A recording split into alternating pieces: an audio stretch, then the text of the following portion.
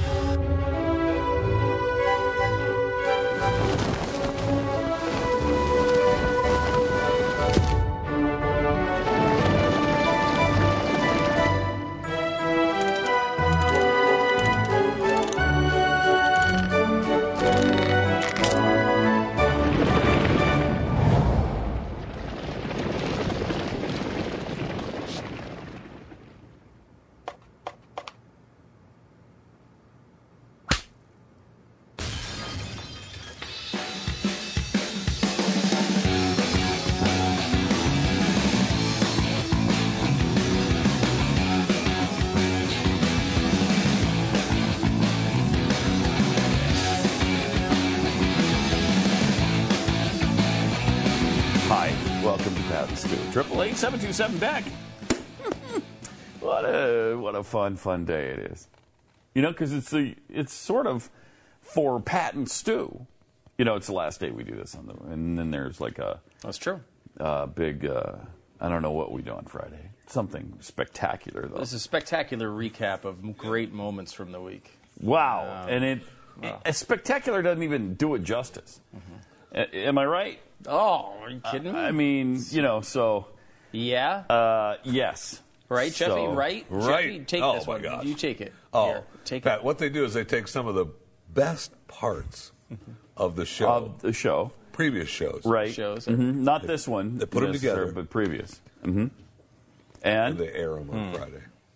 Holy cow, that sounds good. Pretty good. Wow. So that's coming tomorrow. But today is a brand new program, and we're going to start with something we talked about on radio today. Why would we do that? Randy Evans, who is a RNC Rules Committee member. Why would we do it? That's a good question. One of the issues this has made big news yesterday, and there is a clarification on it. So let's watch the clip. It did, but it's still bad. But take a look. What I do expect to happen is this, is that if Donald Trump exceeds 1,100 votes, he will become the nominee, even though he may not have 1237. What? If he gets less than 1,000 delegates, then I think we're looking at a contested convention that could go on for many, many days. And then in the middle, there's that gray area between 1,000 and 1,100, and that's where the unbound delegates or the delegates that have been released by other candidates come into play to see if there are enough of those to get either Cruz or Trump over the finish line. And this was controversial because he's a Rules Committee member, and the idea was, is he saying they might change the rules to make 1,100 the threshold? That would be a huge story, and no one's talked about that possibility yet. Does not seem like, and he's now clarified. He said, all I'm saying is, if he gets to 1,100, he's going to be close enough to get the delegates needed to get over 1237. But he doesn't know that.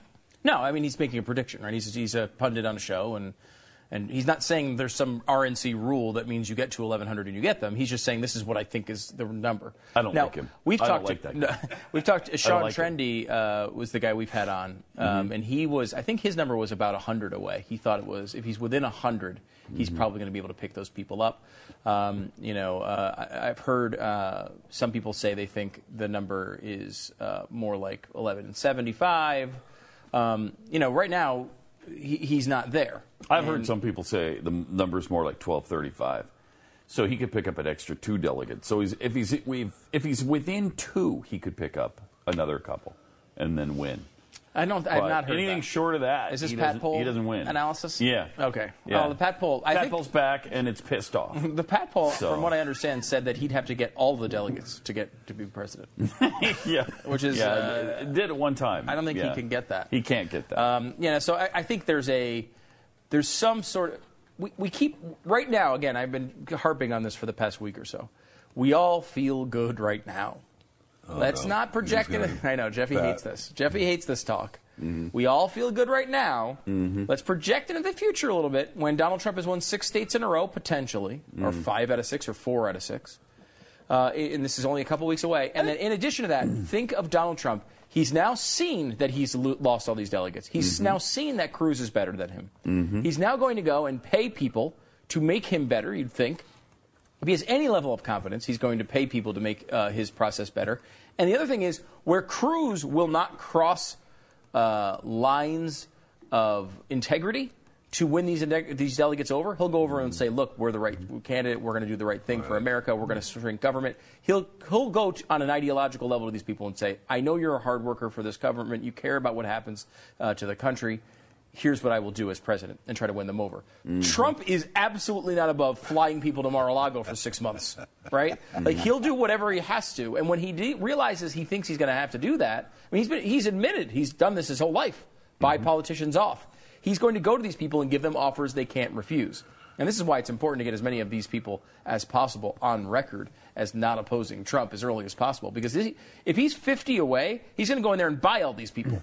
Yeah. He's going to offer them all ambassador jobs or jobs at Trump Corporation working for Ivanka. And there's going to be enough people in this realm that will go along with it if he's close. Yeah. Right? Yes. Yeah. I don't like to think of it. I don't like to think about it. Here's what we can do then is not think of it anymore. Let's just think Cruz is going to win again. Yeah, okay. Cruz I'm got good with this locked up, Pat. And I will say, Cruz is amazingly unconcerned about the next 6 states. Now, he thinks he's got a shot in a couple of them, like Maryland and Pennsylvania. He's in some polls, he's within a couple of points. I think Trump he does have a shot, And I think with the delegates, he's in even better shape in a state like Pennsylvania, even if Trump wins it. Even if he wins the popular vote, it's a delegate deal, and he knows how to play that game. Only 17 of the delegates are related are bound to the state vote, right? So he is confident that even if he loses all 6, he still wins this thing on the second ballot at the convention, which that gives me great hope and comfort. Here's what I just did. I did a quick, analysis of my own. Mm-hmm. So 95. Delegates in New York, I had 74-21 going for Donald Trump. That's probably low. Yeah. I'm being a little optimistic here on the Cruz side, I think. Connecticut, I had 18-10 for Trump. Delaware, 16 for Trump because winner take all. Maryland, I had it 25-13 for Trump, so that's probably too optimistic for Trump because Cruz is doing better in the polls there than I thought. I did this about a week ago. Pennsylvania, I had about even. Rhode Island, 12-7, probably even. Indiana, Cruz winning Indiana. Went through the rest of the calendar, kind of on that same front, and came up with 1148 for Trump, 862 for Cruz. So 1148 is right in that area where he's within 100, but on the low side of that. Can he do it? He might be able to. And this is, again, I could be wrong on a lot of these things. I mean, I'm just guessing. We're just totally. And in some of it, Remember that, Stu. That's good input to the show there, Jeffy. It was good. Don't get me wrong. That was good, Jeffy. Just remember, you're just guessing. Sick of those numbers. I will say that I specifically said I was just guessing. That was actually my input to the show. And then you just repeated it. But he didn't want you to forget it. All you did was even though you remember offered the information, he didn't want you to somewhere down the line forget it, and neither do I. So remember that, Stu. Okay, I will remember what I said on the air. Thank you, Jeffy, for that input. It's not joking. It's just a difficult situation. It is because we don't want Trump to be president, and we don't want him to win the nomination because he'll lose the general election. Then you got Hillary Clinton. I mean, it is such a terrible situation we find ourselves in if Cruz doesn't win this race. I don't know what to do. I guess I'm going to vote for Farley Anderson. This is your guy. He's my guy. Yeah. He's with what's the party that he's with? We were looking at third-party candidates, by the way. Farley apparently running for the Independent American Party. The Independent American. Full disclosure, Farley's been at my house. Well, Cruz was at Glenn's house. Cruz has been to Glenn's house. You got Farley Anderson. Farley Anderson's been at my house. Was he running? Was he at your house because he was running for president? No, not at the time. Sleeping over? Not at the time. I think he was sleeping over. Okay. I think it was some homeschool thing or something. Oh, okay. So he's involved in this homeschool. I think it was, yeah. And but he's a good guy. That's cool. He's a good guy, and he is actually running. He is. We were looking at kind of down ballot type of guys because if Cruz is not able to pull this off. And it goes to Trump somehow, which is certainly very possible. He's still the favorite, by the way.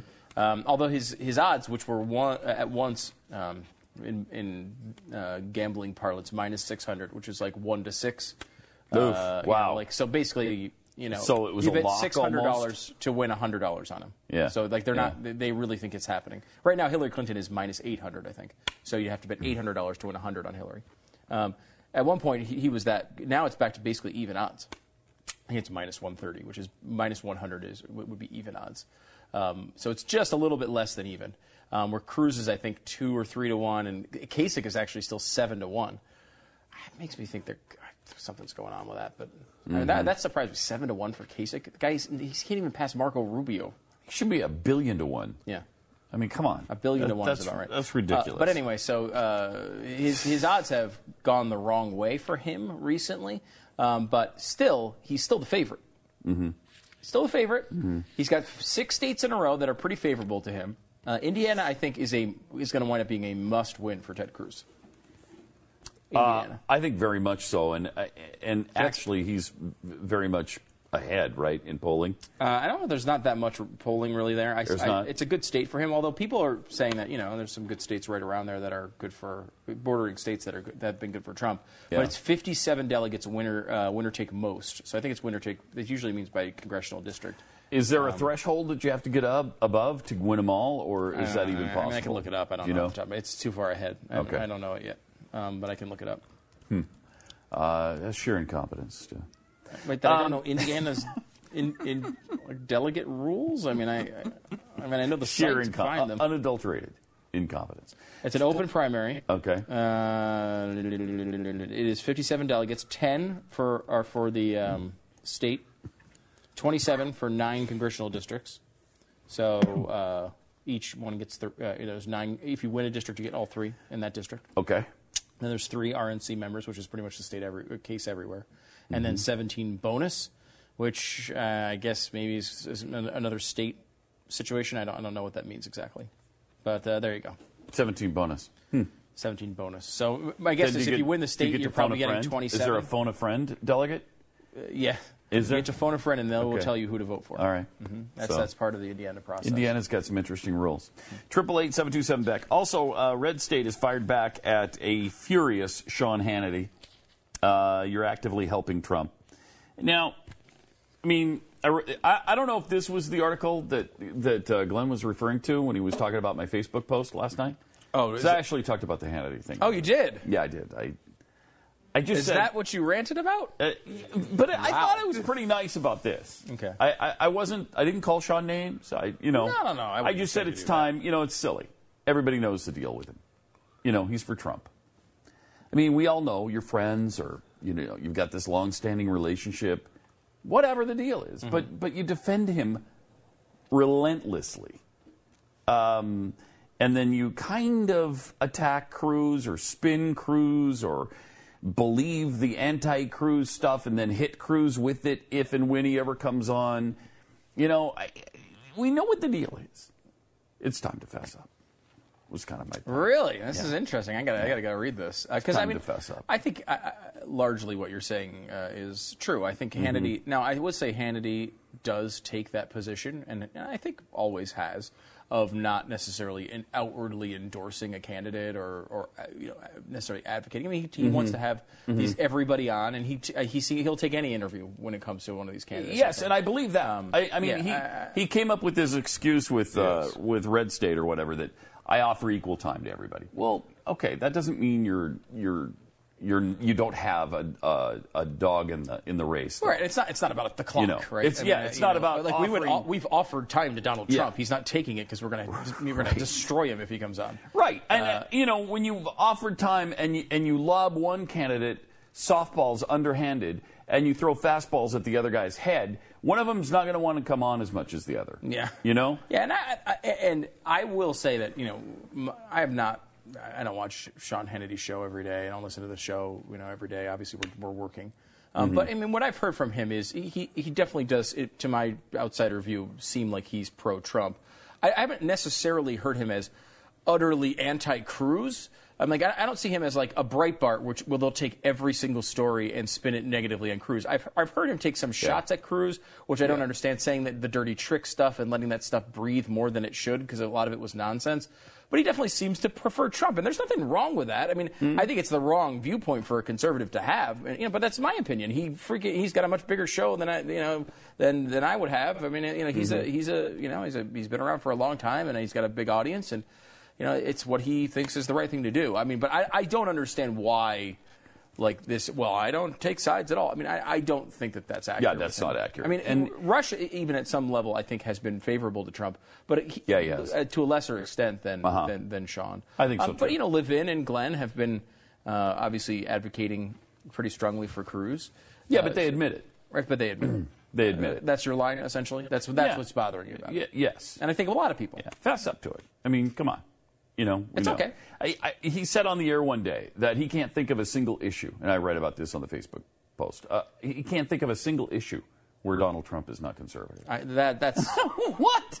Let me help you out with that. Come on, Sean. Universal health care. There's one just right off the top of my head, and there's others that I list on the Facebook post. We've been going over them for how long? for months. Since last August, at least, June. Yeah, and I think like Rush has said this many times on the air. I've seen this in clips the Blaze has covered and other websites have covered, where he said, look, Cruz is undoubtedly the most conservative. Correct. Yeah. And Donald Trump does not think in terms of ideology. He doesn't actually have an ideology. I believe that. And I think I do believe that. I believe that as well. Like I don't think that, while I think he believes a lot of liberal things, and that any conservative talk radio member of an audience would say this guy's a liberal. And I think it's completely fair to call Donald Trump a liberal.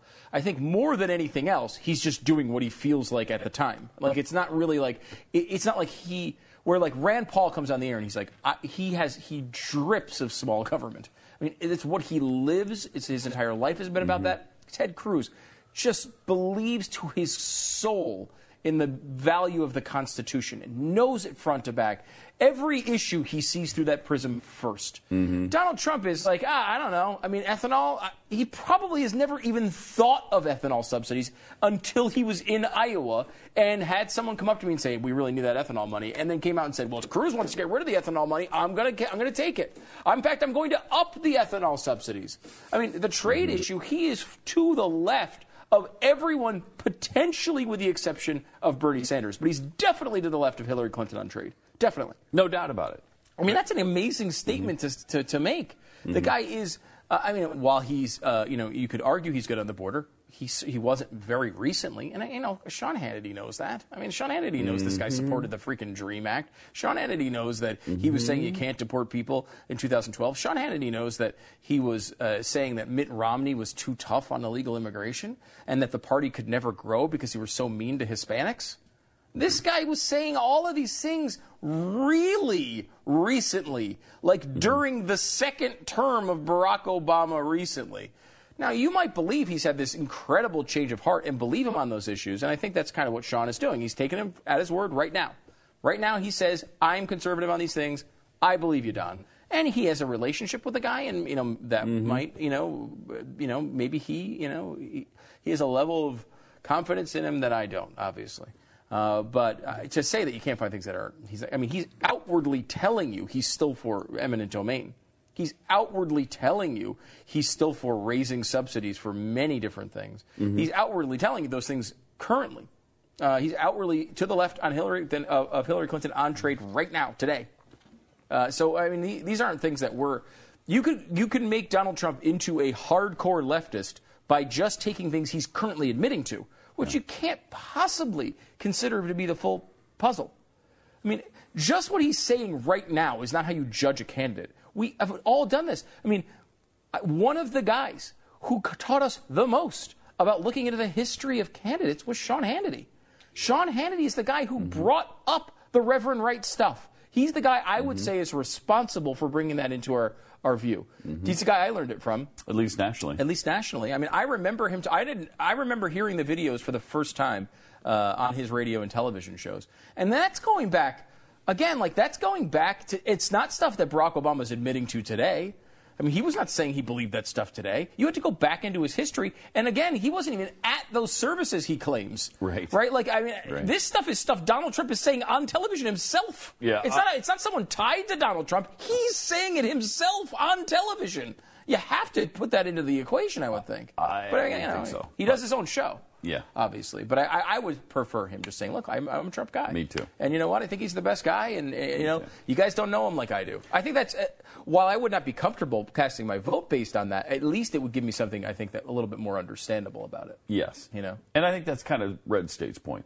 888-727-BECK. It's Pat and Stu. And right now, our friends at My Patriot Supply have really good food to keep you prepared in a real emergency. Where is it? Why Good don't we stuff. ever...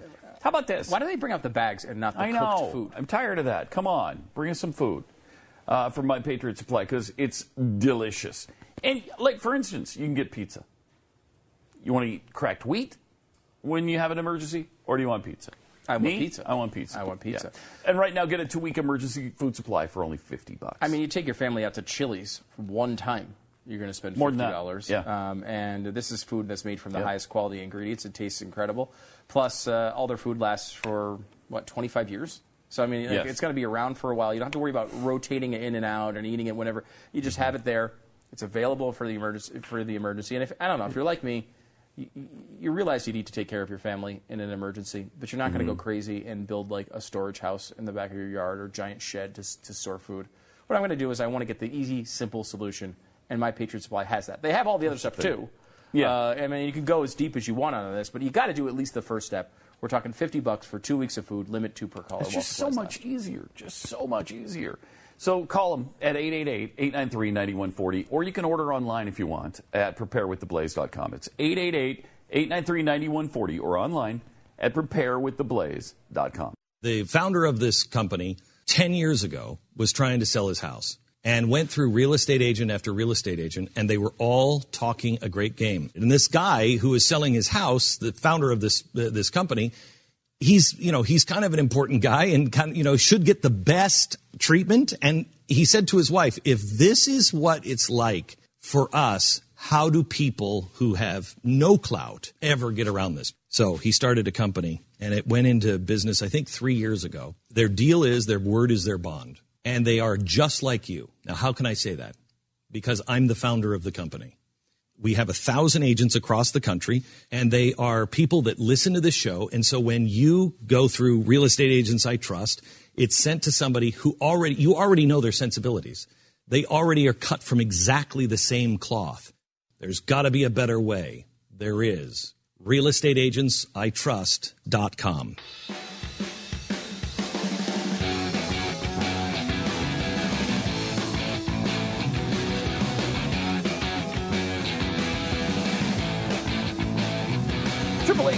BECK, Pat and Stu. Kobe Bryant's last game was last night, and I got into it. He went out in a pretty spectacular way. I was actually really excited to watch the NBA last night. Because I'm not a. Oh, did the Warriors win? Had as well. They went for win number 73, which they achieved. They did win. Wow. So they set a record for all-time wins, and then Kobe Bryant's last game. And I would say, if you're asking me priority, I would probably say I want to watch the Warriors go for 73 wins, and then I want to check in on the Kobe thing, see how he's doing. Mm-hmm. And I said to Pat yesterday, I'm like, I just hope they give him the ball every time and just let him shoot it every time. I just want to see that happen. You said he should go for 100. Go for 100. Try to beat Wilt. Because people don't realize that he has the second highest scoring total of all time. 81. After Wilt. He had 81. And last night, he got 60% of the way to 100. Yeah. So he scored 60. And if you watch the game, because I wound up pretty quickly, middle of the first quarter or so, the Warriors thing got out of hand. I mean, it was an amazing first quarter. Wow. Steph Curry started bombing threes. They took a big lead. So that game became uninteresting fairly quickly. Mm-hmm. It looked like there's no chance the Grizzlies were going to come back. So I really got locked into the Kobe was playing the Jazz. Oh, so it really I got into the Kobe game pretty quickly, and he started off just awful. Like he just was missing everything, airballing shots, breaking them all over the place. And then had a couple of bursts in the first half, and then he was just shooting it. I mean, they were doing exactly what I wanted. He was shooting it in every. If he was hot last night, he could have gone for 100. He honestly, the first half was pretty much ice cold and still scored 22 or 24 points. Scored the rest of them 36 in the second half, 38 in the second half. I can't remember what the combination was. Wow. But what was really interesting about the game is at times it felt like it wasn't even a real game because they were just giving him the ball in every possession. But the Jazz were playing defense. They weren't letting him score. They were playing defense. They were double teaming at times. Mm-hmm. They were trying to shut him down. At least relatively so. They weren't trying to deny him the ball all the time. And obviously, if a team was doing this in real life, there'd be some level of you probably would be doing everything you could to not let him get the ball. And they weren't doing everything they could. They were letting him bring the ball up. But he was scoring legitimately. The guy's 37 years old. He's been injured. He has not had a good season. But he was able to turn it on, particularly in the fourth quarter. And the thing what was amazing about the game, watching it in real time, they were losing the game the whole time. And it didn't even seem like they were trying to win, because they just were giving the ball to the same guy and seeing how many times he could shoot it. It didn't feel like a real game almost. Mm-hmm. And then right towards the end of the game, they're down double digits, a few minutes left in the game, and Kobe just caught fire and started hitting everything and came all the way back. I think it was with about 3 minutes left. He had maybe 45 points, maybe 47. And it was like, is he going to get to 50? And and then he finally hit it. He hit a three, and then he had another basket, got to 50, and it was like, wow, he actually made it to 50 points. And then he just kept going, hitting difficult shots, hit one fall-away three, got fouled a couple times, went to the line, wound up hitting 2 free throws with 4 or 5 seconds left to put him to 60 points. And he got fouled because they came all the way back, took the lead by 3, and wound up winning and holding on to and came all the way back from a double-digit deficit to a nice way to end the career. Yeah, it was again for a completely miserable season for a Lakers fan. Fans. It was a legendary game. You'll get a 30 for 30 out of that one. You'll get. I mean, cool. Over this season, because it was a terrible season. They won 17 games, 17 and 65. Yeah, it was still his farewell tour around the country. It was just a tour, right? Yeah. I mean, that's what it wound up being. But I mean, he capped it off nicely. I mean, it was as much. I'm not like a big Kobe guy necessarily, but it was really fun to watch that last night. Yeah, and I mean, he's had a tremendous career. He's one of the greats. He's one of the all-time greats. I'd say top 10. Yeah, I'd say top 10 best players of all time. Yes, got to be in that discussion, right? 888-727-BECK. So anyway. Black Mamba's done. That's apparently what they call him. And I guess that's okay. So he said, what else could I say? Mamba out. And that was it. And his family, was there, his wife and his 2 kids, which, very nice, just an adorable family. I mean, obviously they went through a lot at one point earlier in their career. Yeah, they did. And face the rape allegations and all that. Yeah, and he, of course, he never admitted to the rape thing, obviously. But admitted to having sex with her. And he got out of it, but he whether he did it or not, we'll never know, obviously, but he strongly denies it. However, he did admit to doing that with not just her, but other That's when women. he bought her his wife the $4 million ring. Yeah, but she still. I mean, look, they patched it up. Yeah, they did. For them. I mean, it seems Apparently like they they're worked happy it out now, and for the $4 million ring, I love him again too. Yeah, I bet you Guaranteed. would. Yep. I mean, the $4 million ring has always had a lot of attention, and obviously it was a necessary gift at that particular moment. However, peanuts as to what she would get if she walked away. I mean, she could have walked away and had that's very true. A lot of money. Yeah, but then you got to had half of everything. If she's smart, which she was and is, I mean, she had to look for the future. There's a lot more piled in that bank right now. Oh, yeah, I mean, yeah.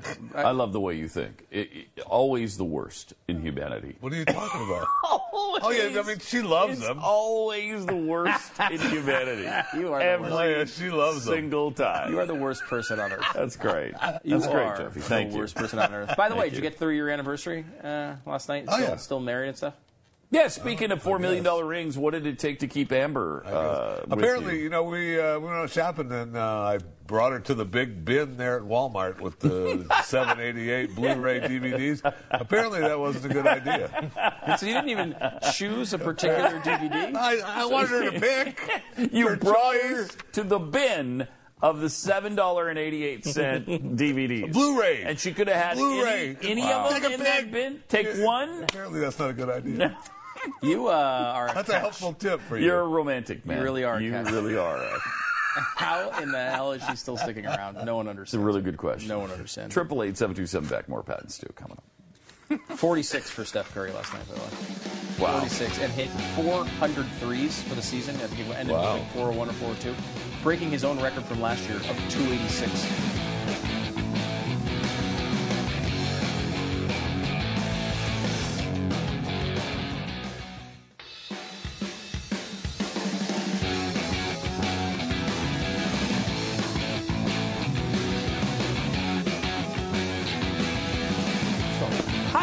That's a patent stew. Can you believe it? They're there. Hey, Thank you for coming back. Wow. Wow. That's awesome. I didn't know. Stanford University has rejected requiring its students to take racist and sexist Western civilization courses. Good. Thank you, Stanford. Oh, gosh. Thank you. Because, man, I was afraid for a minute they were going to have to take them, and now they don't. See, it was voted down 6-1. And although some of the students at Stanford called for the campus to pass a referendum requiring all students to study Western civilization, less than 15% of the student body supported the effort, and the referendum was voted down. Jeez. 1,992 to 342. So, it's really close. Here's the problem with Western civilization. The dilemma is that during the 1980s, when Jesse Jackson marched alongside students who were demanding that the course be dropped from its place as a required part of the curriculum because it was racist and sexist. The West's history of colonization and racial oppression. How many times? How many times have I said it? I mean, I know you've got it on your car as the bumper sticker. Talking about the West racist. The West, and it says exactly that. It's kind of weird that it's right here because that's exactly how it reads on the bumper. Yeah, well, I assume they're quoting your car. Probably. Probably. I will say, I believe it was the Twitter handle. There's a Twitter handle at Pat's Car Bumper. Correct. Which constantly updates your car with the new bumper stickers we talk about. I never see him either. You know, I leave the building and stuff, and Pat's car is there. I never see him snapping shots, but there it is. Yeah, there it is. And yesterday they did update it. Yes, they did. Did you see it? Yes, I did. And it was because as you talked about, it was your biggest bumper sticker. It now pretty much covers all the other bumper stickers. In the back, yeah. Where is it? I don't know. You can see if you can find it, Jeffy. Let's send it over there so we can show it next break. That's great. Because it was something about transphobic. You were very upset about transphobic people yesterday. Yes, I was. So, that's why I put a really big sticker on my. And it's big. Yeah, it's a little. Big. I mean, Pat, it's do you think it was too big? Yes, I do. Really? I actually do think it's too big because you can't see any of the other messages now. Pretty much. Are you saying it's not as important as some of the other messages? I just wonder if it should drown out all other messages. Really? That would be my prediction. I mean, have you thought about going to the side of the car or something? No. I haven't. It's all in the back. Yeah. It really is. That's what they're just like layered. There's like an inch thick of bumper stickers coming off the back of your car now. Okay, sorry about that. That's all right. Do you want to talk? That's all right. But we're talking about the West now, and there's that's an old one. Oh no, that's an old one. Bring it up. Go. Oh, you can't see my screen anymore. Free foreigner. Jeffy's fat. It's that account. I just there's a new update they did yesterday. It's funny you never cover up the Jeffy is fat. That no. gets covered up. Well, I think that one's pretty important. You know, I think that's pretty important. I must have a diversity in theater. That's so fantastic because who would even remember that one? Yeah, that's amazing. You have to look at it. I know it's Pat's Car Bumper. They did update it yesterday. Yes. The funny thing is, that is a weird thing that's happened on this program. Now every time you say something that's a little bit that seems strange, it's a new bumper. It's a new bumper sticker. You have strong beliefs. I do. That's I do it, especially about the West's history of colonization and racial oppression, because it's also essential to understanding why the events at Yale and Missouri arose in the first place. You know what I mean? Mm-hmm. And so, that's what I've been saying. I mean, what am I resisting? The collectivization of the human psyche or manufacture, or the institutionalization of the human psyche? I don't know. Is this an update? Do we have an update now? Yeah, here we go. Yeah. Is it? See, that's too big. If there's one thing I hate, it's transphobic hate speech. It's weird because you can still see Jeffy as fat.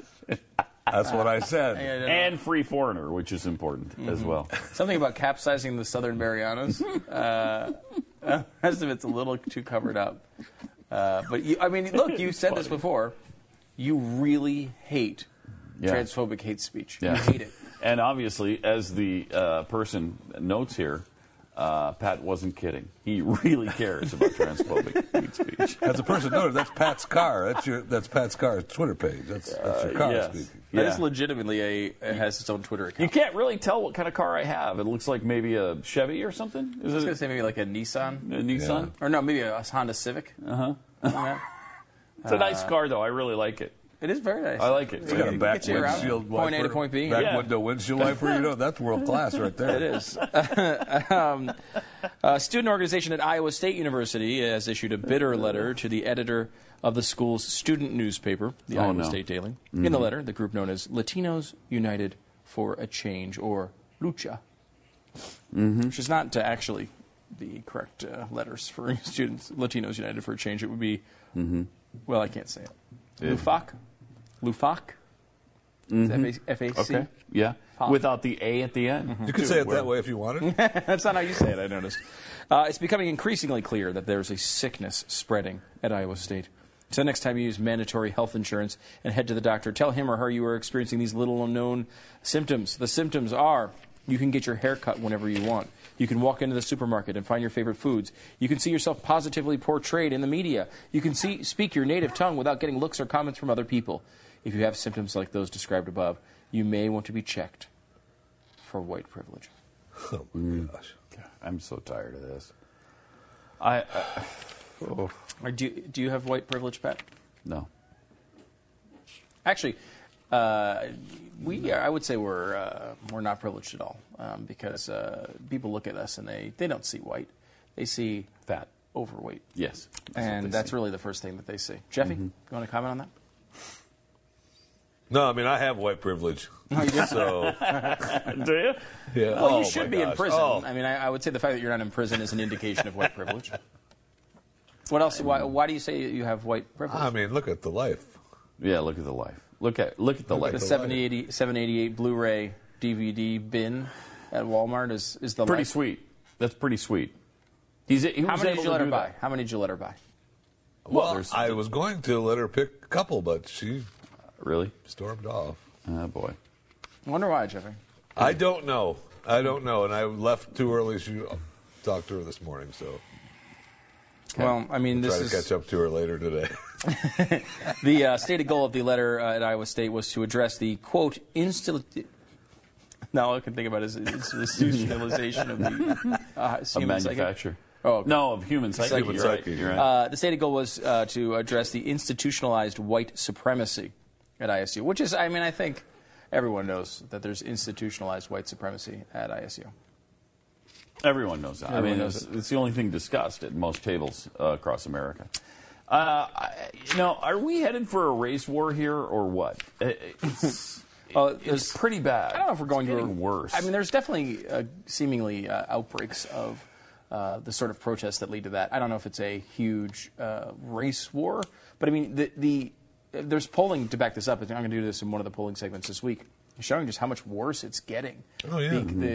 Since Obama. Since Obama. I mean, it was Since doing Obama. great until this guy came. Yep. We played, what's-his-face, Armstrong earlier in the radio show today. Yeah. And they got booed saying everything isn't about race. Armstrong Williams, yeah. A black guy who is an advisor for a black presidential candidate, doesn't understand racial issues, apparently. Hey, come on. Come on. 888-727-BECK. More Pat and Stu is on the way. Hang on. Why? Because we have white privilege. That's why we have a TV show. We grew up, and because we're white, we were given this show. Just like that. Well, that's what they said. When they said, "Are you guys white?" And then we're like, "Yeah." And they're like, "Okay, you got a show." Yep. That's how that's basically the interview process.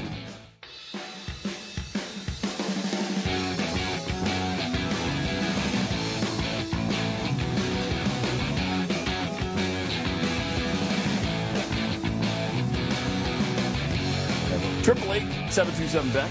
888-727-BECK. You stop running your mouth over there. I was having a separate conversation over here, okay? Yeah, but maybe you have that off microphone. Maybe that's what you do. It's a concept. It's a concept. Just, you're just a disappointment. I come in here every day thinking this is going to turn around, and it never does. Maybe you'd stop thinking it's going to turn around. It's probably my fault. You know, at this point. yeah. Let's. What? See? Now your mic's off. If I turn my mic off, then I can't talk. Now you do realize that's a feature, not a bug for us. Like we want. We want you to not talk to us. You do realize. All right. 888-727-BECK is the phone number. Let's go talk to the Jimmy Kimmel thing here. This is pretty good. Kimmel went, he does this a lot now. It's a great bit. It's interesting because I in the hierarchy of late night shows, to me right now, Fallon is won it. Like it's his gig. Well, Jimmy Fallon or Jimmy Kimmel has a lot of really funny things. He is, I think, clearly second, and then clearly third is Colbert to me. I have not heard anything. Really I don't even think show. Colbert's third. I think Seth Meyers beats Colbert. Seth Meyers, yeah, maybe. I think Meyers has probably passed up Colbert. I mean, Colbert might be fourth. Now, Colbert's ratings are not as bad as but stated. You know who else has more buzz? Is that other guy. He's the actually might be singing second. guy. He might be second. Yeah. James, what's his name? James Corden. Corden? Yeah. That guy, do you know they gave him I don't know if it's aired yet, a full primetime hour just for the car karaoke bit? Really? Oh, my gosh. That's unbelievable. I mean, and I will say that, largely speaking, that bit has been was the only thing I've seen that's given him a lot of buzz. I mean, I know outside of that, I know people seem to like him. He seems funny, but I have not heard. But again, those two, Fallon and him, have a good buzz. Kimmel, I think every time I watch Kimmel, I really like it. Like it's funny, but he doesn't seem to get a huge buzz outside of a couple of bits like this one, where they go on the street and talk to people and make them look like idiots. They make them look like Jeffy, essentially. Look at that. Look at that thing. I mean, that's not funny. Oh, okay. Here is the Jimmy Kimmel. This is about the Avengers and presidents. What do you know more about? Name as many Avengers as you can. Oh, Captain America, Thor, Hulk, Black Widow, Hawkeye, Scarlet Witch, Quicksilver. Good golly. Going deep. I Iron was Man. going to say Iron Man's in there, right? That's a big one. I think that's it. Is that it? Okay. Name as many U.S. presidents as you can. 8. He got 8. Grover Washington. Being like the Chief of Police Beck. Let's see. Batman. Robin. Superman. Batman. Avengers. I don't know. Aren't they just all different colors? Blue, pink, green, yellow, orange. Dragnet. The Avengers. Hawaii 5-0. I will say that one actually proved out that no one knows anything about anything. Right. Usually it's they know the pop culture, and that's what we used to do. A lot of the stuff we do more on trivia when we do that. It was a similar, obviously, segment.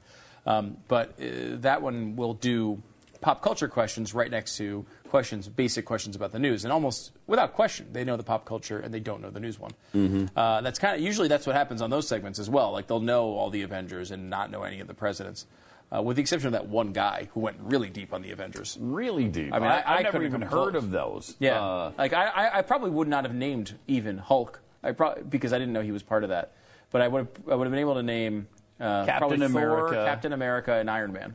That's probably about it. Yeah. Even looking at this, I would have known Scarlett Johansson from the movie, but I wouldn't have been able to. Yeah, I don't know what her name is on it. Yeah, and then Hulk, because I don't think I probably would have forgotten about Hulk. To be honest, Hulk to me is more in that world of like the Superman and Batman, which I know he's not, but like to me in my head for some reason he is. So that's interesting. I don't think I would have been able to come up with that many Avengers by any means, but the presidents you should be able to come up with. I don't know, Barack Obama. I mean, he's currently the president. You should be able to come up with that one. I mean, you would think. Right? I mean, if he was an born adult here, American. Yeah. Would be able to. Now, we don't know where that guy went after. He tried to go old school first, which was a mistake, and he went Grover Washington. I love Grover. He combined Grover Cleveland and George Washington, obviously. You should have you start out with the new ones that you know. You start out with the Barack Obama, the George W. Bush, you know, the Bill Clinton, the John F. Johnson. John F. Johnson, thank you. John F. Johnson. Everybody knows John F. Johnson. Trent Tucker. Trent Tucker. Right? Was a good one. Trent Tucker. Trent Tucker was a good one. Yeah. Then you got Roger Goodell. Yes. Obviously. Yeah, he was a big one. Big one. Those are people of authority figures, random three-point shooters from the New York Knicks in the mid-'90s. Things like that. That's what you do. I think that's very typical, though. I mean, the old bit, who used to do the one, was it Jay Leno? He would do the on the street kind of type of thing, similar to what Kimmel's doing there a little bit. And he would do, who's the vice president of the United States, and they wouldn't be able to answer it. You're just like, who are these people? And every time, because when we do more on trivia during the football season, we always get the calls. How come you're making fun of these people? That's not very Christian-like. That's so mean. Just asking. And it's like, wait a minute. First of all, I think there actually is a value of understanding that. And I do not think most people in talk radio understand it. And I don't, obviously, with this Trump stuff, obviously don't understand it either. There is a massive part of our culture and humanity and our citizenry that has absolutely no idea about the very basic elements of society. Mm-hmm. And we sit here all the time and dissect Obamacare and the policies that go on with it. And what about that Dodd-Frank? That's interesting. What about this Chinese tire tariff that's being... We go through all this nonsense every day, and it's important. But it's important to a very small slice of humanity. Mm-hmm. And you realize when you're doing more on trivia, when you call someone up and say, hey, who is John Boehner? And they've never heard the name in their lives... You realize that their vote counts as much as your vote. They walk among us. They do. And a lot of times, sometimes it seems impossible to win people over. Maybe that's not the right standpoint, considering they have no information to go on. A lot of this is just feel. I mean, someone did a study a while ago about how basically the way the vast majority of people make their political decisions is they take one issue they could kind of care about, and then they go with the side that's on that issue. So, like, if I kind of care about gay marriage. I got a gay friend, he wants to get married. I think gay marriage should be legal. You're a Democrat. For like 80% of people, if they have enough input or enough thought that goes into the process, as I just described, that's going to make their decision for them. I really don't. I think ISIS is really bad. I'm going to be, I think we should invade. I'm going to be generally Republican. Like something like that simple, and it makes all the decisions.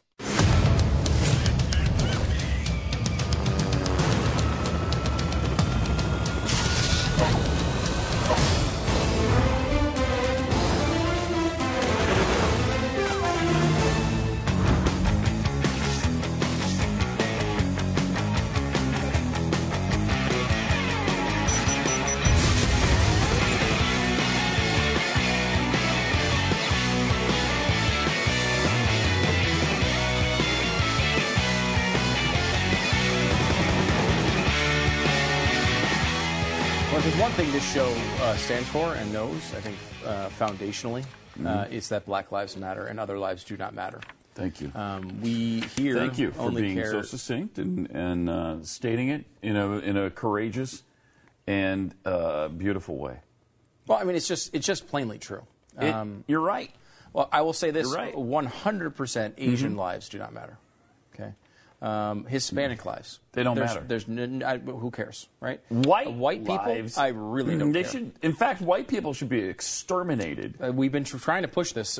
We have a bill we're working on with a congressman. We can't tell you who it is, but the bill would result in us exterminating the white race. That is what the goal of the bill is. It is. So far, we've not. Again, we can't tell you which congressman is working. No.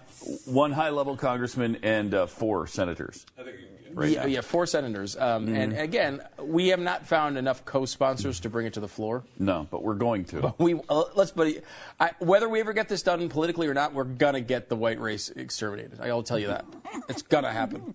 Because they just don't matter. They don't matter. They don't matter. They're taking up all these resources from black lives that do matter. Yeah, thank you. And that's our big problem here with it. And it doesn't hurt us personally, yes.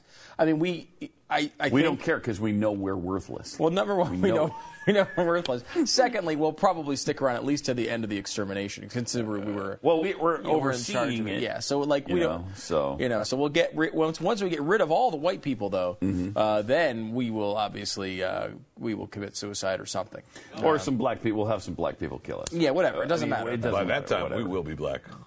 What's that? By that time, we will be black. No, because Black Lives Matter and we don't matter. It doesn't matter. None of your fake. I will say that if we identify as a black person, then we can stay alive, like Rachel Dolezal. But if you do that, you are co-opting their culture, and that is unacceptable. So you can't do that. Well, why does she get away with it? I don't know. I think it's because she's liberal. It might that's be, why. yes. So Al Sharpton, we haven't heard a lot from him recently. He's been working at Chipotle up until very recently, but he's doing his Black Lives Matter thing. He's on the bandwagon, as you would expect. I showed up with Megyn Kelly last night to talk about it. Watch. Let me take you back to Ferguson, Missouri, and the case there against Officer Darren Wilson. He shot and killed Michael Brown. He said it was in self-defense, and you came out publicly and said it wasn't in self-defense, that there was no deadly threat to Officer Darren Wilson. The DOJ found that was not correct. They could find no evidence that he was not in fear of his life and exonerated him. Do you feel bad about what you said? No, what the story the DOJ said. The DOJ said they did not find evidence to prosecute him on civil rights. They said there was no reason to disbelieve, no evidence to disbelieve his story. He was in fear of his life. They said that he was not in violation of civil rights and that they found no evidence that he was in fear or that he was not in fear. No, they said there was no evidence to disprove his statement that he was in fear of his life. The report from the Department of Justice specifically says the following. On page 11, quote, the evidence does not support finding that Wilson was unreasonable in his fear that Michael Brown would once again attempt to harm him and gain control of his gun. And again on page 12, quote, there is no reliable evidence to disprove Officer Wilson's belief that he feared for his safety. That's from the Department of Justice.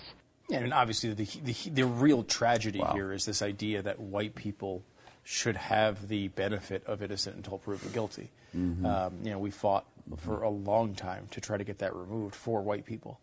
Now, obviously, so far we've got lots of documents and long-standing traditions and rules that, for whatever reason, make it so you have to have some evidence to put a white person in prison. This is obviously bullcrap. I mean, it needs to end right away. To me, I mean, the Pat and Stu plan for years. And we're working tirelessly behind the scenes to try to make sure that you can get into prison without any evidence. But our plan is, if a white person is, I believe the exact language is seen, then you can put him in prison. So you have to actually see the person, and that's not. Look, we want to go further than that, but that's as far as we can get it right now. If someone walks by a white person and sees them, they should be able to go to jail. Yeah, immediately in prison for life. Right. We should throw that in as well. Weirdly, Megyn Kelly doesn't feel that way. I don't think. She continued to push Sharpton on this whole issue of the white cop who killed a black man, which should. I mean, it's anyway. Here's the next part of that exchange. If the DOJ said that, then that is contrary to what eyewitnesses and others who called us into Ferguson, mind you, Megyn. But they investigated that. I finished answering your question? I thought you asked one. No, she didn't. When we talked to the witnesses and put them on my television show, they told us what they saw. So if I say what I believed to be the case based on talking to several witnesses, I should apologize for what? My question is, now has been disproven. No, what has been, first of all, if the DOJ gets new evidence and it's not disproven, I stated what I believe. When you get on TV every night and state what you believe to No, I don't. You don't? No. Well, I do. I state what I know, because you're an opinion guy. I'm a journalist. Well, I'm an opinion. You just answered your own question. I'm an opinion guy. Wow. So that was fallback position number 80, in case you wanted to get by the end of that. Gosh, she's just destroying him here. Yeah, destroying him. There's more to this, and I really want to see it. If you and I talk to the same witnesses, and the DOJ talks to the same witnesses, and they don't believe them, and you and I do, it doesn't make us wrong. It means. But you don't talk to all the witnesses. The DOJ does. They get people in there, and it can be a crime to lie to an FBI agent. It's not a crime to lie to Reverend Al. Megyn, calm down. Now watch it with calm down. There's something wrong with. Ask Bill O'Reilly about that. I had to lecture him on that one himself. Go by what you said. If I talk to witnesses and I believe them, DOJ may talk to more witnesses. But then you can't come and ask me to apologize for believing something that I was not privy to. Okay, so that you're just going back to the moment. But anyway, I'm talking about after the fact. After the fact, when the DOJ comes back to you and says you're wrong, why don't you apologize at that point? Apologize for believing it? For what you said, for telling the world that there was no deadly threat when there was. But I said what I believe. Did you correct the record? Did I correct what record? Did you go on your television program and report to the world what the DOJ had actually found? I reported what the DOJ said. About the death of Michael Brown. I don't know that I stated the line you want, but you didn't see me out there protesting afterward, did you? Yeah, because I told you to get Did you? I think that's a good place to wrap. That is a good place to wrap because he basically said, yeah, I gave up on this case. Yeah. Wow. When it was proved that I was wrong. She's great on that, by the way, and this is what that's the sort of thing you do not want to get into with Megyn Kelly because she's a prosecutor. She has that lawyer prosecutor mind that's just like she's just coming after you, and she knows the details, and you try those little squirmy answers. And this is, of course, why Trump doesn't like her. Yeah. You know, I mean, that's the exact type of interview you need with Donald Trump. Because when he goes to those little answers, has he done a long interview with Megyn Kelly? Not that I know of. Because, I mean, there was the debate moments that we all remember, but I know she said he's been on the show a couple of times, but not when he was running. And she apparently went to talk to him yesterday, which is interesting. I don't know why she would have done that. And she's saying that she requested the meeting with, as she said, Mr. Trump. Oh, my gosh. I would never call that guy Mr. Trump. That was going to go worse than douchebag on that moment. I would never call him that name because I know he wants it. Never. Right. Done. Never. It's interesting, though, because no matter what you say, no matter what the evidence, no matter what the facts, Al Sharpton's still not wrong because he believed it. It's the same thing he did with the Duke lacrosse case. Those white guys on that Duke lacrosse team who he accused of raping the black woman did not do it, and he never admitted to being wrong on that because he believed it.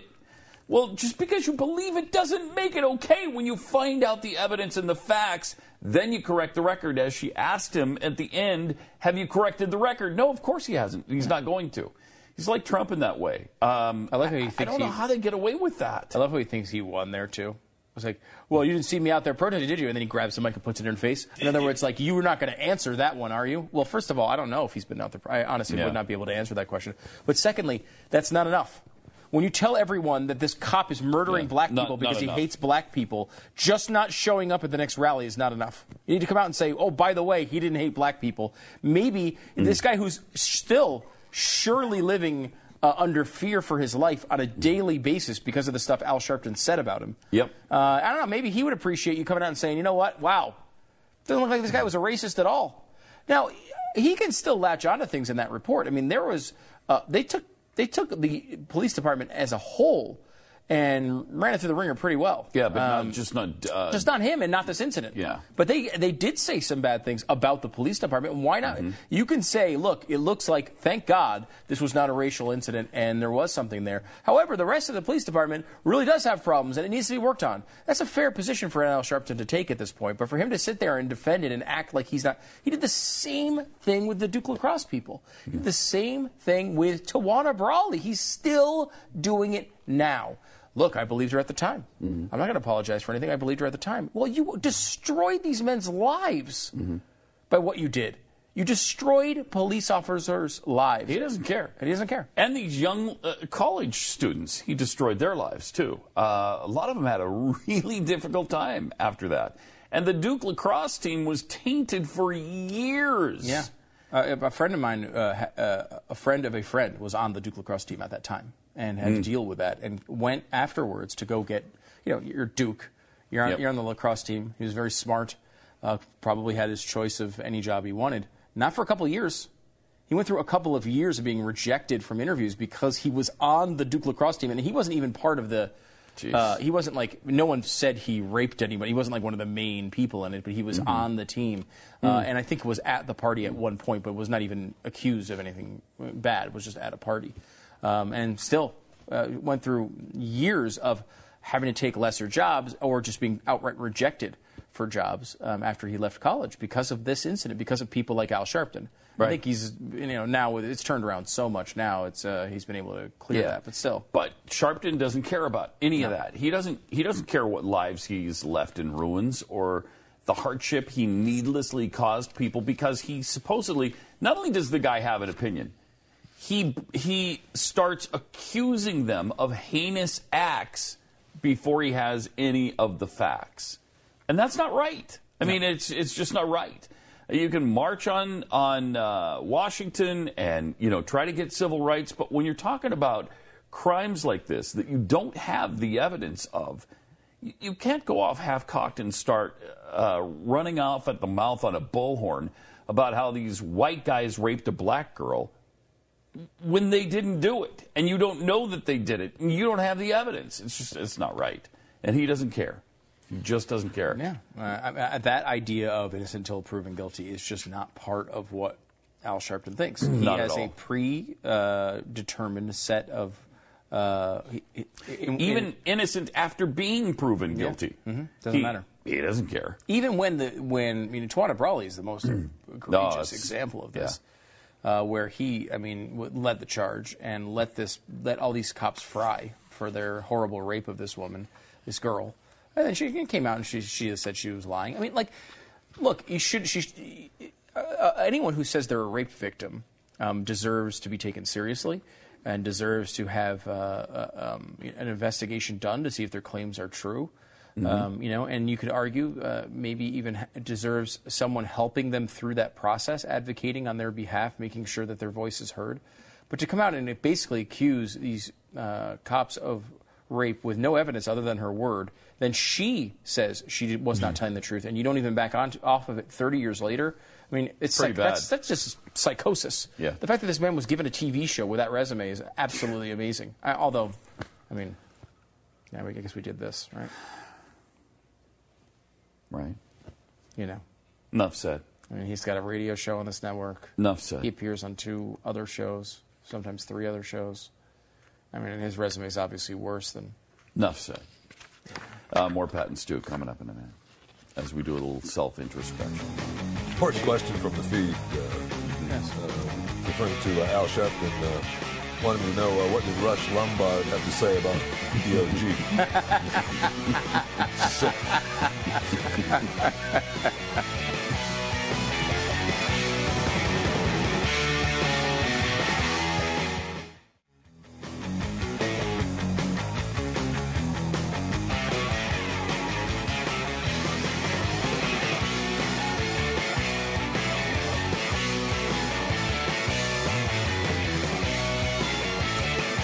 888-727-BECK. Pat and Stu. Is it the Bible lesson? Yes, please. We're doing a new study. It's a Bible study here on the Pat and Stu Show. And as you know, we like to get our Bible excerpts from the best people. Best people, best and scholars. the best person out there is, of course, on the Bible. When you're talking Bible, well, with the guy with the best words, person, the best words on the best Bible is Donald Trump. He knows the Bible bigly. We've talked about this many times before, and he really lit it up today with Bob Lonsberry, who asked him a question. Is Bob still on in Rochester? Is that where he's on? I think, yeah, WHAM. Yeah, okay. Yeah, hell yeah. Nice. Is there a favorite Bible verse or Bible story that has informed your thinking or your character through life? What a fun question. What a fun question, because our favorite Bible, I like to call Donald a scriptorian. Yeah, I think it's certainly an academic when it comes to this sort of thing, but scriptorian is probably the best way. Almost a theologian. Yes. A scriptorian / theologian. Yes. So go ahead. So what's your favorite Bible verse or story? He said, quote, well, I think many. I mean, many. When we get into the Bible, I think many, so many. And some people look, an eye for an eye. You can almost say that. That's not a particularly nice thing.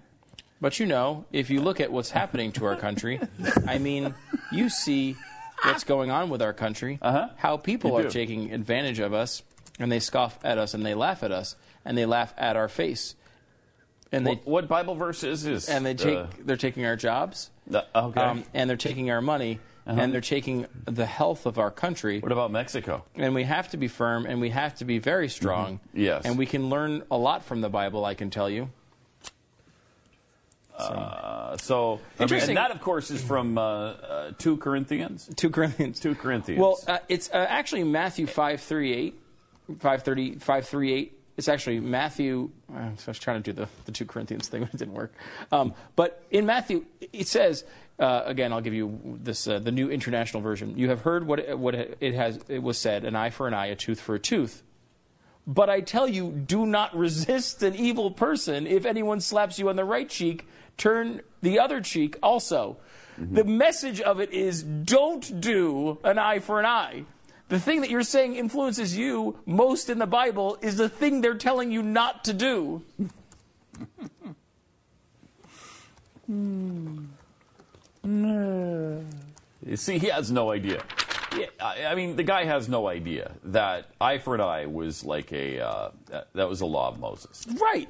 Christ, when he came, changed all that. Yes. He brought us a higher law. That is the... And then, so eye for an eye became turn the other cheek. Right. And he has no idea. He has no idea. He has no idea. He just knows that's in the Bible. Right. And it's something that he likes. He knows eye for an eye is in the Bible because, not that he's read it, he's just heard of it. Yes, he's heard of it. He's heard of it. He knows it's a biblical reference. Yeah. You know, I mean, it's like Same with the money thing. Money being the root of all evil. He knew that was. He knew. Yeah. He just didn't know it was the love of money. Right. He didn't know that. Didn't know that. I mean, this is. It's unbelievable. It's unbelievable. How does this work? And then you've got all of these evangelicals or all of these God people who just love him and defend him to the hilt. I still feel. I don't know. Maybe not. I don't. I got some of them on my Facebook page last night, and it's like, what's wrong with you? Seriously? Really? You're a big Bible person? You're a big Christian person? And this is your guy? Why? Show me where it's any part of his life. Did you not just hear what Stu read? No, I didn't. Maybe you should repeat it, Stu, because it didn't sink in. You're asking that question after he read that? Yeah. So Lonsberry, who was a talk show host in Rochester, New York, asks him about his favorite Bible verse. And he says that informs his life. Right. And his character. And here it is. I think many. I mean, when we get into the Bible, I think many. When we get into the Bible, I think many. He thinks many. So many. And some people, look, an eye for an eye. You can almost say that. That's not a particular... You could almost say an eye for an eye? You could almost say it. I don't know what you mean. What do you mean I could almost say it? Well, you could almost say that. That's not a particularly nice thing.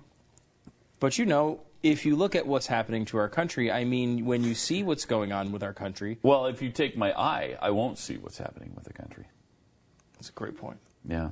So he really doesn't understand this at all. No, he doesn't. How people are taking advantage of us and how they scoff at us and laugh at us. And they laugh at our face, not to our face. Mm-hmm. It's important to know. They don't laugh to our face. They laugh at our face. At our face. So they're saying... So your face is funny. Your face is hilarious. It's okay. Which is interesting. Mm-hmm. They're taking our jobs, they're taking our money, and they're taking the health of our country. And we have to be firm and to be very strong, and we can learn a lot from the Bible. That I can tell you. And you did. Again, you didn't. So, I mean, is he going back to Leviticus? Is that what he's going for? Or is he going for, is he aware that the Matthew part exists? I don't think so. I don't think so. I'm not even sure he knows the Leviticus part exists. Right, he just knows it's... He just knows it's there somewhere. There's something about an eye for an eye. He's heard that, and he throws that out. What's amazing to me here, beyond all of this, because look, I do not necessarily... Learn a scripture. Right. Why haven't you come up with something out? Yeah, enough people have asked you now. I think it started with Rick Warren or somebody. Yeah. Somebody asked him about this. By now, don't you at least try to come up with one scripture that you can toss out there? I mean, you're a candidate. All right, my favorite scripture is Jesus wept. I mean, at least that's a scripture. It's the shortest one in all of the Bible, but at least it's an actual scripture. 2 words. Memorize them. It reminds me that, he had a lot of compassion. And when I start to feel, a little bit angry, maybe overly angry, I remember the scripture is my favorite. And I know it's simplistic, but that doesn't change the fact that it has a significant meaning in my life. Jesus wept.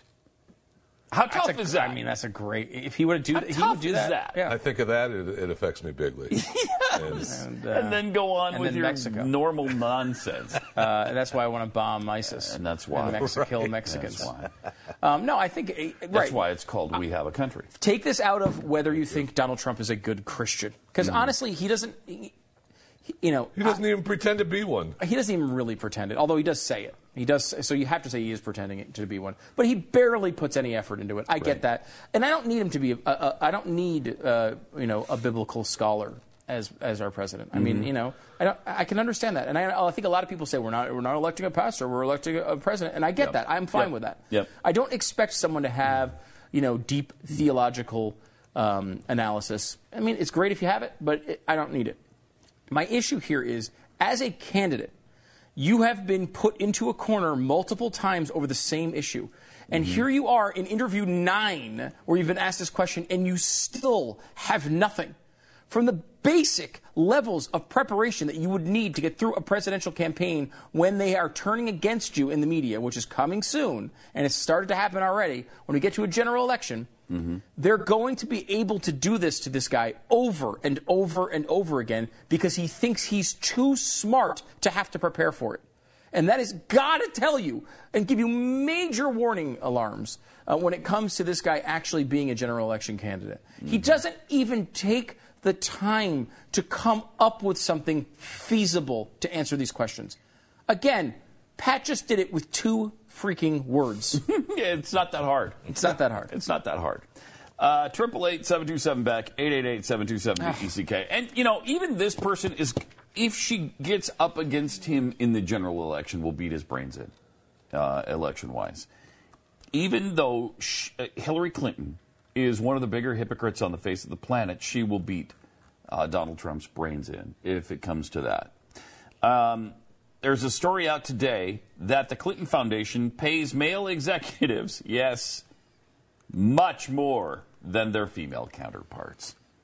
This is Miss Income Equality. This is Mrs. Women deserve and need, and I'm going to do half of them in my cabinet. That's my goal, and I can't believe women are paid less than men, and that's my big issue. Male executives who work at the Clinton Foundation reportedly make 38% more than their female counterparts. Whew. On average, the male execs made $109,000 more than the women did, according to this report.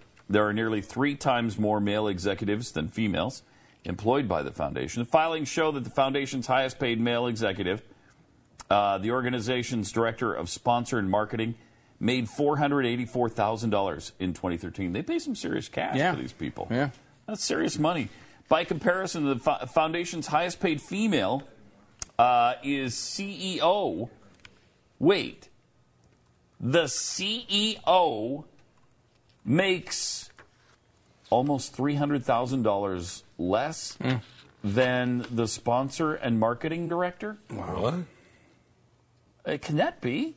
No. She made $201,000 in compensation during the same period of time. Yeah, I mean maybe. Wow, that's amazing. Yeah. What is that about?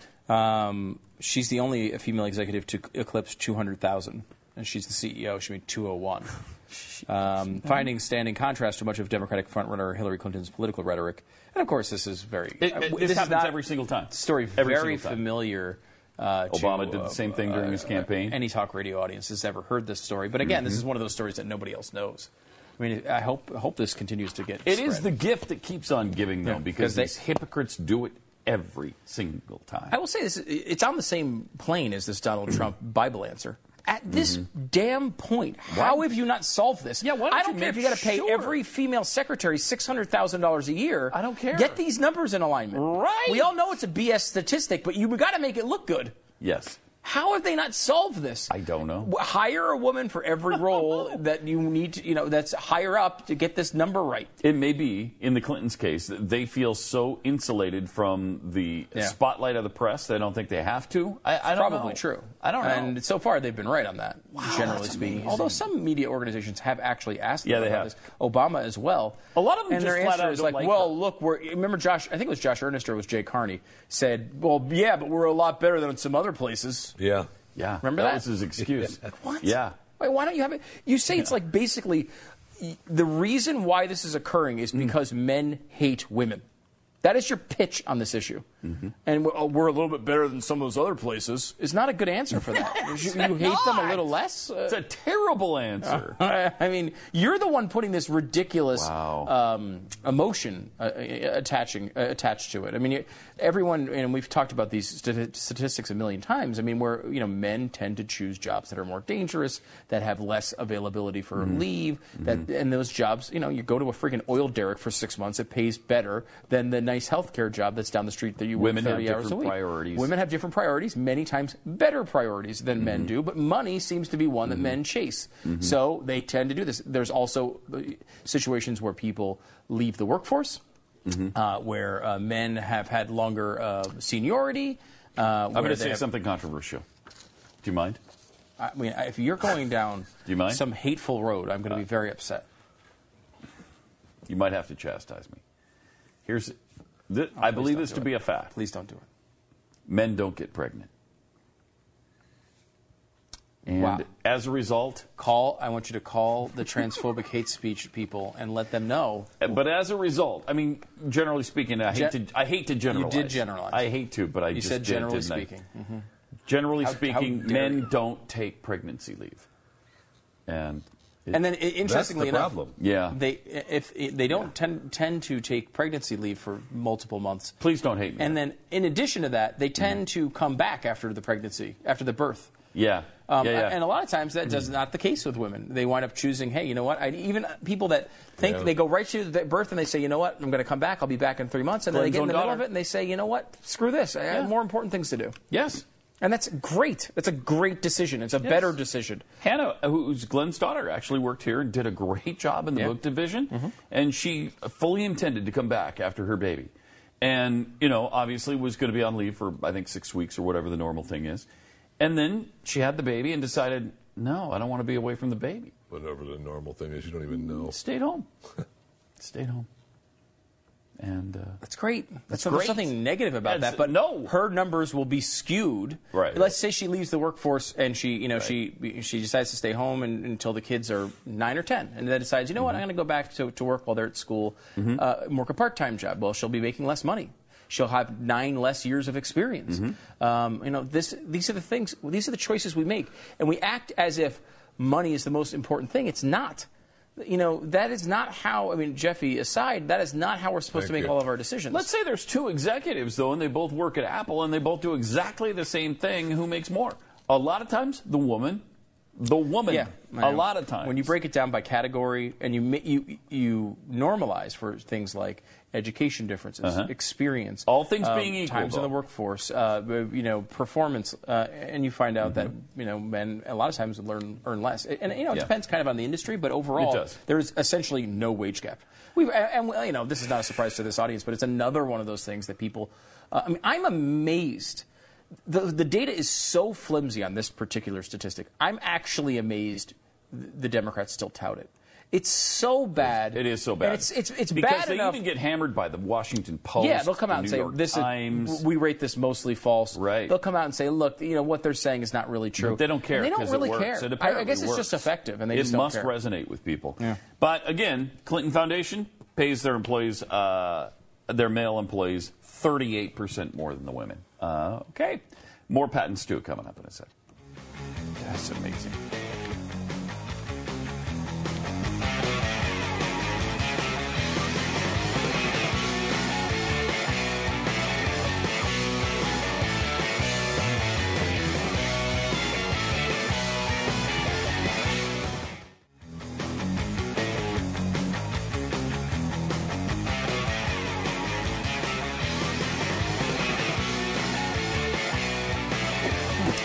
interesting? Hi, welcome. It's Pat and Stu. What's interesting? Stu? People are talking about Donald Trump's favorite Bible verse on Twitter at World of Stu. It's so hard to pick one. Yeah, and that's what he said. There were many. There are many that inform his life and his character, and just one of the many is that whole thing about the eye. I don't know that he could remember all the specifics on it, but there was a thing about an eye that he loves, and I think he's right about that. The eye thing that's in the when you're in the Bible. I'm talking when you get to the Bible. There's an eye thing there that it's about an eye, and I love eye. It's about glasses. Love it. I love it. House of Cards. Although you don't watch it, you just made a very, very solid House of Cards reference. So some people asking, is there possible to give a worse answer? Because you're actually picking something that later on they say, hey, make sure you don't do that. Like you're actually citing something that builds your character. Where later on they say, hey, that's probably something you shouldn't do. Is there a worse answer? Another person saying, hey, what happens when Trump becomes a POTUS? How upset will you guys be? My answer was quite. I would be quite upset in that situation. I would think it's terrible. First of all, I'm convinced he will find a way to eliminate our jobs. I'm convinced he will work against us. Well, that's on a personal level. Shut our operation down. So I'll be very upset about that. However, maybe you'll be happy about it, but we won't be. Much more for the country. It would be terrible. But there's a freedom issue there. Yes, I would like to be employed and I don't know, not in prison. Someone else suggested here's another verse he might be able to cite next time, which is 2 Timothy 3, verse 1 through 5. But understand this, that in the last days there will become times of difficulty, for people will be lovers of self, lovers of money, proud, arrogant, abusive, disobedient to their parents, ungrateful, unholy, heartless, unappeasable, slanderous, without self-control, brutal, not loving good, treacherous, reckless, swollen with conceit, lovers of pleasure rather than lovers of God, having the appearance of godliness but denying its power. Avoid such people. I'm glad we haven't seen anything like that yet. That's I don't think there's does that? I mean, is there an adjective there that doesn't describe Donald Trump? Let's look through that list again. Everything you said at the very beginning was absolutely dead on. Prideful, arrogant, meaning virtually the same thing, but abusive, lover of self, ungrateful, unholy, heartless, unappeasable, slanderous, without self-control. All of it. Yeah. Greedy, brutal, not loving good, treacherous, reckless, swollen with conceit. Yep. Lovers of pleasure rather than lovers of God. Yes. To a T. Yep. Having the appearance of godliness but denying its power. Well, yeah, he claims godliness, claims he's a great person, claims he loves the Bible. It's his favorite book. Avoid such people. Wow. Donald Trump, 2016. Avoid such people. All right. 888-727-BECK. Here's a scientific explanation for why everyone, I guess, but me, hates Nickelback. I really don't. I don't mind their music. I mean, I'm not listen into to a lot of Nickelback. I don't own a CD or an album or any music of theirs, but I'm not a fan. I like them. But I don't understand the hatred. Like they just seem like a normal rock. Unhinged. Yeah, I didn't like that particular era of. I guess that was pop alternative rock. They're 4 handsome men, right? Well, I don't know. I mean, Are people criticizing their looks? I don't know that that's the part of it. Maybe it is. Sometimes, if you're a pretty boy or whatever, you get harsher treatment in the music industry. Well, one Finnish researcher has tried to get to the bottom. From personal experience. Go ahead. One Finnish researcher tried to get to the bottom of why music critics love to hate on Nickelback. Her study in Metal Music Studies, beautifully titled, Hypocritical BS Performed Through Gritted Teeth, Authenticity Discourses in Nickelback's Album Reviews in Finnish Media, argues that it's a matter of authenticity. Critics don't see Nickelback as genuine. But I mean, do they see Justin Bieber as genuine? Do they see but he gets Rihanna as too. Genuine? I mean, I don't know, maybe. Yeah, I guess he does too. Yeah. Rihanna doesn't, though. I mean, does Nicki Minaj, is she genuine? I don't know. Is Kanye West genuine? Maybe. I don't know. I mean, it seems like it's a performance business. There's a lot of people out there who aren't genuine. Maybe I picked some bad examples there, but it just seems like, to me, you've got a lot of people who are not genuine when it comes to entertainment. I mean, politics, things like that. So they're a little too similar to bands, beloved bands like Nirvana, and they aren't perceived as adding anything original to the formula. They're not like a Nirvana. No. Shut up. I mean, they're much more pop than Nirvana is. Instead, cranking out hits that might be described as grunge light. I guess that's what they're saying, though. The hope and memory of grunge can be seen to be soiled in the worst kind of way in the hands of bands just like Nickelback, who represent everything grunge was against, not at least of all commercialism. This makes me like Nickelback more. Read Success. Yes. Not to mention, they're boring. The similarities between Nickelback and older bands makes their music predictable and as such bland. No one feels like Nickelback or its members are dangerous. When they try to be edgy, they come off as trying too hard. I did feel that when they did it, like one Revolution song. Remember we played that at one point? I do remember that vaguely. Yeah, didn't feel right. Yeah. They may sing about drinking hard, but the public doesn't see Nickelback's members as living in the rock and roll lifestyle. One critic blasted them for singing about drinking without ever drinking on stage. They wouldn't drink on stage, Pat.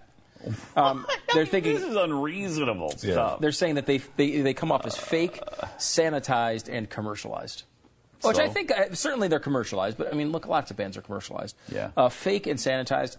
I would say that kind of, to me, there's a little bit of truth into that. Like they come off to me as like they're trying to be this like edgy band, but they're not really an edgy band. But that's not a reason to like call them Hitler. So I mean, they really are hated at this level where, to me, it seems completely unfair. And does one of your band members have to have choked to death on his own vomit in order to be a legitimate rock band? I mean, it seems you have that to have way. somebody who's passed out, vomited, and asphyxiated in their own barf. To be real. Well, I mean, Nirvana's a good example. Like, if Kurt Cobain doesn't kill himself, right? Nirvana's probably still, remembered fairly well and certainly better than Nickelback. But there was a credibility. Like, this guy really was that depressed. Yes. And that's sad. I mean, that's not a good. That's not a good thing. It's not a good thing because these are people's lives. And that was the whole angst-ridden thing of grunge, wasn't it? Because what's his face from Pearl Jam was the same. Everything he sang about was abuse. Everything was Jeremy Kid kills himself. Shut up. I hate my parents. I mean, that was the thing, right? I hate but that there's stuff. something about the tortured artist that feels more authentic. Yeah, isn't there? that was Bon Scott, man, with the first round of AC/DC. I mean, he lived it. I don't know that he hated his parents. His was a different but his deal. was, I mean, if you want blood, you got it. Yeah, his was a rock hard kind of. If you want blood, you party got it. hard. There's something being close to that raw nerve, though, as an artist. That I mean, like, I love Fiona Apple, as you guys know, and probably. Oh, when you think of raw nerve, you think of. Fiona. I swear, though, you look at her. I mean, the reason why she's, to me, the best songwriter of a generation is because she is 6 inches away from like hanging herself all the time. Oh, that's true. And it's like she's is so she in real life, or tortured. Is it I think the answer to that is music? I think it's real, and I think it's more. That's how Amy Winehouse was. Yeah. And Same it's like thing. she is so up and down and has these huge roller coaster rides, incredible happiness, incredible sadness. Talking about a normal day at work isn't a good song. Yeah. And it's like movies aren't made because nothing happens in them. Bipolar, you think? I don't know. I mean, maybe she's just so, and she's everything she feels is 10 times as intense as what I feel. And we've talked about this about Glenn, both on and off the air. And I think while Glenn comes in here on certain days and is in the best mood in the world, hilarious, joking, and the next day he comes in and you think maybe that afternoon. You think the entire world is going to collapse. And it's just that part of Glenn's gift, and I honestly think this is a gift for artists. And I know, I'm sure all of the artists of the rock world would love to be compared with Glenn Beck, but it's true in that he is so close to who would love feeling it the most? Those things. Muse, because they love him. Muse they're just like him. Right, they're just like him. They're just like him. They Identical. believe the same things. Yep. They love the same things. Yeah. They party at the same places. The same places. They are just like Glenn. Muse is, I forget the lead, especially the lead singer. Oh, God, they're identical Oh, my people. gosh. They're identical the same people. person. And what was the group from Boston that does the Irish music? Do you remember? Oh, right. Does remember the that? Irish music? Right. I don't. Oh, God, we got to those look are them up. stupid Someone names. on the feed will remember. Yes. This. Was that Tampa? No, No, it was it's here. recent. And we made fun of him because they said something about how bad Glenn was, and so we said, you know who's exactly like Glenn is, and we just made a big deal. I can't remember that. I want to say Mighty Mighty Boss Tones. It was not them though. It was. No one remembers this? I think that might have been pre-me. No. You were definitely. no, It's no. recent. It's the last couple of years. Definitely we're here. We'll find it. Yeah, we'll find it. All right, we'll find that and come back with Pat and Stu. The heck was our stupid name? Oh, God. Someone tweet me at World of Stew. You'll remember that. Posted them for like a day about it.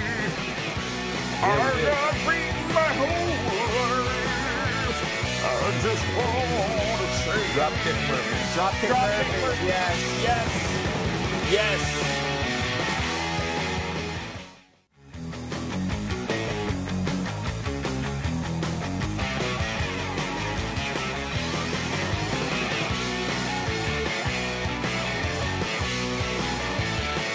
Triple 727 Ben. Everyone's now going to the exact stuff we talked about on the air with this Trump thing. Trump's favorite Bible verse is a teaching explicitly contradicted by Jesus. That's great. That's right. Good. I mean, yeah, it is in there. It's in there a couple times. The second time, though, it kind of says that's not really what you should be doing. Now, look, I mean, there's obviously the more than anything. It's I could take this. We could go and rant about how he's obviously has doesn't even think about faith unless the word comes up. Absolutely. But the idea that he can't prepare just as a candidate. Right. I mean, a guy who was running for city comptroller, if he was asked this question one time, would have an answer for it the second time. This is like the fifth or sixth time. He can't come up with anything. Yeah. How about the Easter answer is a great example of that. Yeah.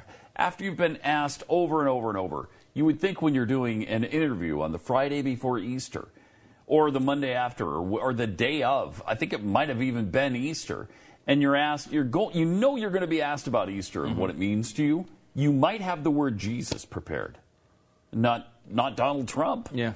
You might say resurrection. No, he says it's very special. Easter is really it's about family get together and something. Family get together and something. Man, that sounds like Easter. It's just I feel like I'm at church right now.